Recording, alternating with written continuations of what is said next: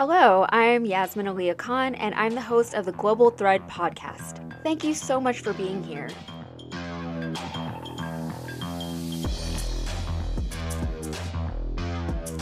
Today we're going to be talking about the military coup and protests taking place right now in Myanmar, also known as Burma. This is just the latest in a years-long news story involving the displacement and mistreatment, to put it lightly, of Rohingya Muslims, as well as the ongoing struggle for power between a military-led authoritarian government and a democratic one. Now, very quickly, I know I mentioned that the nation was also known as Burma and not formally known as Burma. It's a bit complicated as to why this country has two names, but basically, the military changed the name from Burma to Myanmar in 1989. However, for reasons that may become clear later in the podcast, the United States still officially recognizes the nation as Burma. The name Burma was originally derived from one of the ethnic groups that live there, so without getting into all the etymology, the people are still generally referred to as Burmese. For the sake of this podcast, I'll be using the name Myanmar when referring to the country, with a few exceptions here and there. Myanmar is located in Southeast Asia. It's bordered by Bangladesh, India, China, Laos, and Thailand, and it's got a hefty amount of coastline right along the Indian Ocean. In a lot of ways, it kind of bridges the Indian subcontinent with East Asian cultures while maintaining its own distinct cultural identity. The majority of the population is Buddhist, and the locals have a reputation for being some of the friendliest people around. The land itself is sparsely populated, so it's a popular tourist destination for people who really like nature and outdoor activities. The cuisine also sounds awesome because it pulls influence from China, India, and Thailand. I just want to go there and eat. Given its proximity to India and Bangladesh, you may not have known that it was actually once a part of the British Indian Empire. Right before India got its independence from Britain in 1947, then Burma had already separated to become its own nation. The rest of India, for the most part, wasn't really too worried about it because technically it had never really been a part of India to begin with, so they moved on. Burma also claimed independence the following year, but remnants from the separation and independence campaign carried over as the new nation set off to govern itself. A big part of the campaign focused on Burma being anti-immigration, which then leaned into being more nationalistic. You started to see smaller ethnic groups fighting for recognition and respect in the new government, and unfortunately, that struggle would never really go away. In the decades since, the nation has been unable to break out of poverty and low levels of development, relying heavily on foreign aid to sustain its citizens. The reason for this can largely be traced back to its general instability. Throughout its history, there have been years of military control interspersed with years of attempted democratic progress. So let's look at that history. Back in the 1940s, Aung San became a beloved figure in Myanmar's history for helping to negotiate independence from the British Empire, though shortly afterward he was assassinated. To this day, he's still a highly revered figure in Myanmar.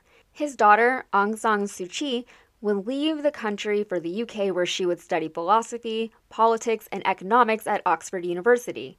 She would also meet her husband there and go on to start a family.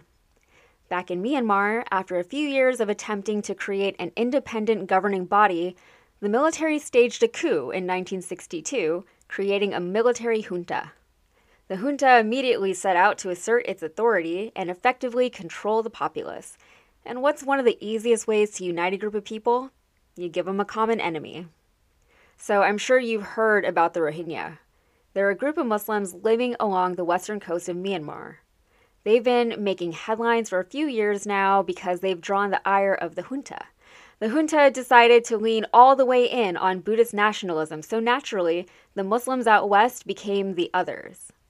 There had already been some tension between the Rohingya and the Buddhists going back to World War II, though. The Rohingya sided with the British forces, their then colonizers, and the Buddhists sided with the Japanese, their wartime occupants, in the hopes that the Japanese would help them win their independence from Britain after the war. So as you can guess, it was fairly easy for the junta to light an already glowing spark. You may be thinking, aren't the tenets of Buddhism sort of anti-nationalistic? Aren't they peace-loving people? Of course they are, and you will see examples of peaceful protests organized by the Buddhists throughout this story. But humans are fallible and imperfect creatures. I personally don't know a single person who fully abides by the teachings of their chosen religion to the point of being immune to their own personality flaws, misguidance, and generally just missing the point. And I'm sure I don't need to point this out to you, but claiming a religion does not exempt a person from personal accountability or introspection or betterment. I was watching 30 Rock the other day, again, and Kenneth, the very religious, naive, and well-intended Paige, asked Liz, "When has a religion ever caused any trouble?" That's my best Kenneth impression. It's really bad. I think the only response Liz could muster was a very, very confused and concerned look, like, "Where have you been for all of ever?" We all know firsthand how divisive and corruptive religion can be and has been throughout history, especially when it's exalted to a point that's often beyond criticism or even honest exploration.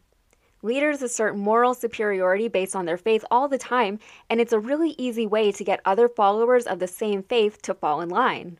It's almost too easy, and unfortunately, many aspiring leaders know this. Now, I want to be very clear here. This is not a dig at any particular religion, nor at any religion as a whole, as an idea, or as an institution. We're just talking about it in the context of world events and how messages and affiliations are often bastardized and weaponized to serve a larger, more sinister purpose.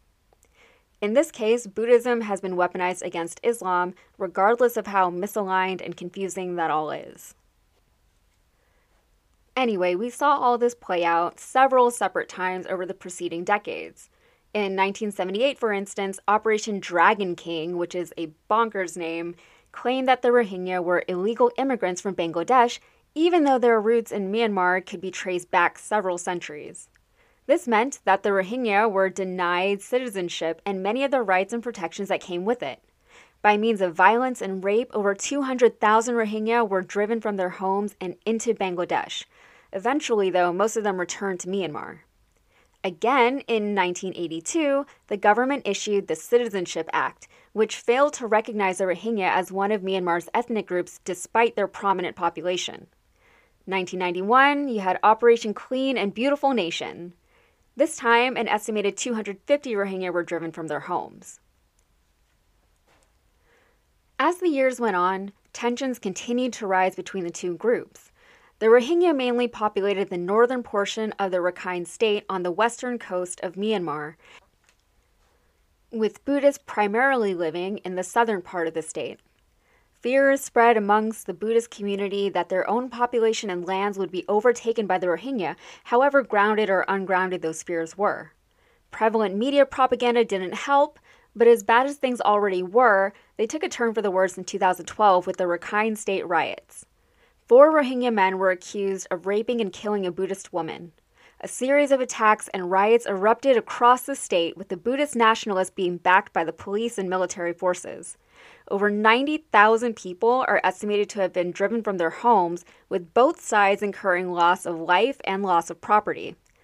Following the riots, the then president proposed a plan that would settle the Rohingya abroad, but the plan was rejected by the UN. Okay, so before we get any further into recent events, let's back up to 1988. Remember Aung San Suu Kyi over in England? Well, her mother got really sick, so she left her family in the UK and returned to her home country to take care of her mom. As the well-educated and well-spoken daughter of a national hero, she was welcomed back with open arms, with locals looking to her to lead. Lead what? The rebellion. So in the same year that Suu Kyi would return to Myanmar, as fate or circumstance or whatever would have it, a series of pro-democracy protests were taking place across the country. This would come to be known as the 8888 Uprising, deriving the nickname from the events being on or around August 8, 1988. The uprising was a critical point in Myanmar's governance. Up until that point, Myanmar had been ruled by the military junta for over 2 decades.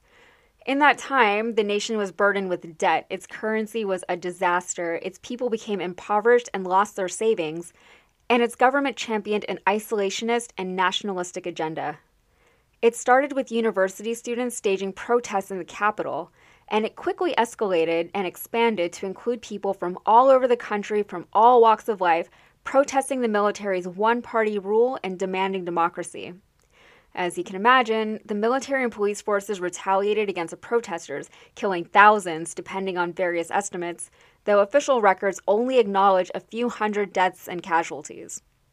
It was during this time that Suu Kyi addressed the public, encouraging nonviolence and becoming a figurehead for the pro-democracy movement in Myanmar, especially on the world stage.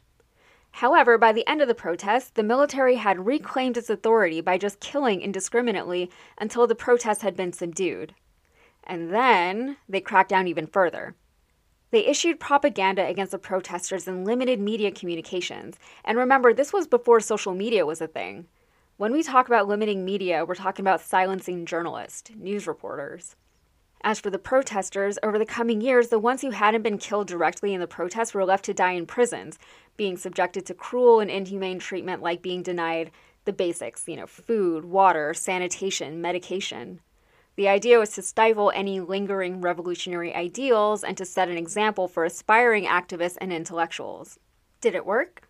For a while, sure.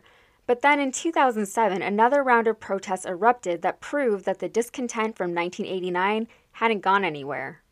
And why would it have? Things hadn't improved economically for Myanmar. It was ranked one of the poorest countries in the world, and there was increasing invisible levels of inequality between the people and the government officials. The protests were triggered when the military-led government decided to roll back subsidies on the price of fuel, the fuel that they conveniently controlled and distributed. The protesters championed a non-violent approach, but they were again met with a harsh crackdown. The junta even went so far as to raid monasteries and attempt to bait UN officials and journalists by setting up fake protests. Communications were limited to state-run media outlets, and eventually internet access was cut.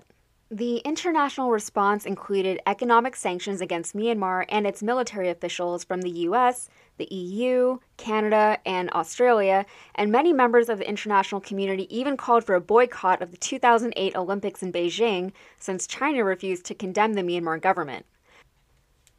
But my favorite response has to be panties for peace. Yes, apparently the military generals thought that women's underwear could take away their power, so women from around the world started mailing them panties. So you may be wondering, where was Suu Kyi for all of this? Well, she was under house arrest, again. She went back to Myanmar in 1988, and for a huge chunk of that time since, she's been under house arrest. She was seen as a threat to the junta, so there was no way they could just, leave her alone. So let's see, in 1990, the junta agreed to hold democratic elections, seemingly in an effort to appear amenable to the international community. However, before the election even took place, Suu Kyi was placed under house arrest, preventing her from running for office. Suu Kyi's party, the National League for Democracy Party, or the NLD, still won in a landslide, much to the military's surprise. So naturally, they claimed fraud and refused to recognize the results. Even some of the NLD members who had been elected to parliament were either arrested or exiled. So much for democracy, right? While under house arrest, Suu Kyi was awarded the Nobel Peace Prize for her commitment to nonviolent protest, but that would later become a point of contention. In 1995, she was finally released, but in 1996, her motorcade was attacked by a group of men in what seemed to be a coordinated attack. Security forces did little or nothing to stop it from happening. Then remember how she had to leave her family back in the UK before she moved to Myanmar? Well, her husband had been diagnosed with terminal cancer. He asked the government for permission to go visit his wife one last time, but he was denied. Instead, they were like, oh, you can go visit him instead. Obviously, the plan was to not let her back into the country when she was out, so Suu Kyi stuck to her guns, stayed put, and was unable to see her husband before he passed. For most of the 2000s decade, she was back under house arrest, with a short break from it between 2002 and 2003, when she suffered from another attack, this one worse than the last. 4 of her bodyguards were killed in the attack, but she made it out, only to be put back under house arrest. Finally, in 2012, she won a seat in parliament. With the world watching, Myanmar attempted to at least appear to have free and fair elections because they wanted those economic sanctions from 2007 lifted. That was the condition they had to meet. So the election was another landslide for the NLD and another blow to the military. In 2015, the NLD won the majority of seats in parliament, meaning that Suu Kyi, as the leader of the party, should have taken over as president. Here's where it gets weird and tricky, though. She couldn't assume the presidency because the Constitution said that anyone who married a foreigner or had foreign-born children could not be president. So to get around this, they created a new role for her, state counselor, and she became the de facto leader of the government. Now, I know I said the NLD won the majority of seats in parliament, but 25% of those seats were not actually up for election.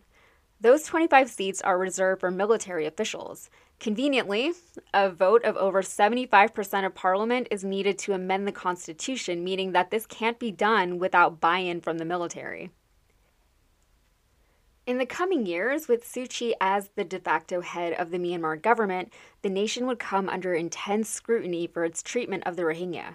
I mean, I'm sure you'd heard about it way before this podcast episode dropped. It's been all over the international news, all over social media. But Suu Kyi's response, or rather her lack of response, was also headline news. She's been hailed as a hero for the people, a champion for democracy, and a Nobel Peace Prize winning nonviolent advocate. So why was she so reluctant to denounce the actions of the military against the Rohingya?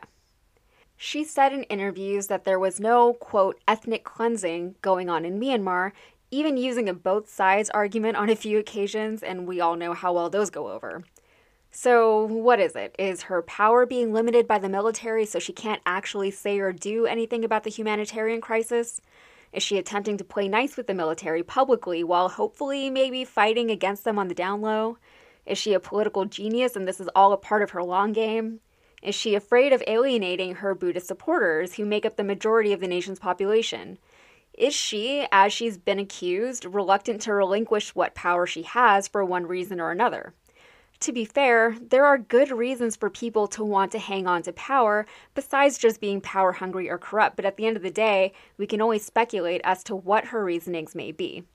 People from around the world have gone so far as to ask for her Nobel Peace Prize to be recalled because of this. And I'm not going to lie, some of her interview responses are hard to listen to, especially coming from someone purported to be so pro-peace that they gave her an award for it.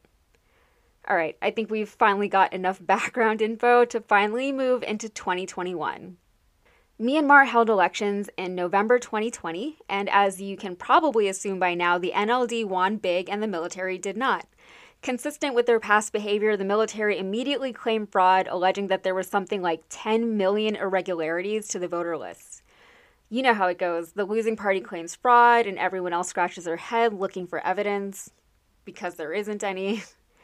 Or if there is any, the military has found it, and they're not sharing it with the public, because they know the truth, and the rest of us will just have to trust them. On February 1st, 2021, the military staged their latest coup. They really like coups. And they took over the government, placing Suu Kyi under house arrest again. She has to be used to this by now. Now the country is being led by a senior general and commander-in-chief of the Tatmadaw, the Burmese military police force. His name is Min Aung Hlaing, and after spending his entire career slowly climbing the ladder, he's finally reached the top. During his tenure in the military, he's been accused of genocide and ethnic cleansing, and his troops have been accused of rape, violence, and arson against the populace. So naturally, they promoted him through the ranks. Last year, the Trump administration imposed sanctions against him and other high-ranking military members in response to the genocide. During the time that Suu Kyi was the de facto leader of the government, he seemed to play nice with her, even as he came under international scrutiny for the military's actions against the Rohingya. This is one of those times where it was unclear as to whether or not Suu Kyi actually supported his actions, or if she either couldn't do anything about it or didn't want to for some reason. But again, she publicly denied and downplayed the military's campaigns against the people. Min Aung Hlaing, who is butting up against his retirement age of 65, has now assumed power and declared a year-long state of emergency. He essentially found a loophole that would allow him to retain power beyond 65. He's now focused on investigating all of the voter fraud that didn't happen, and he's thrown out the November election results. He says that Myanmar will hold a do-over election soon, but we will see how that goes.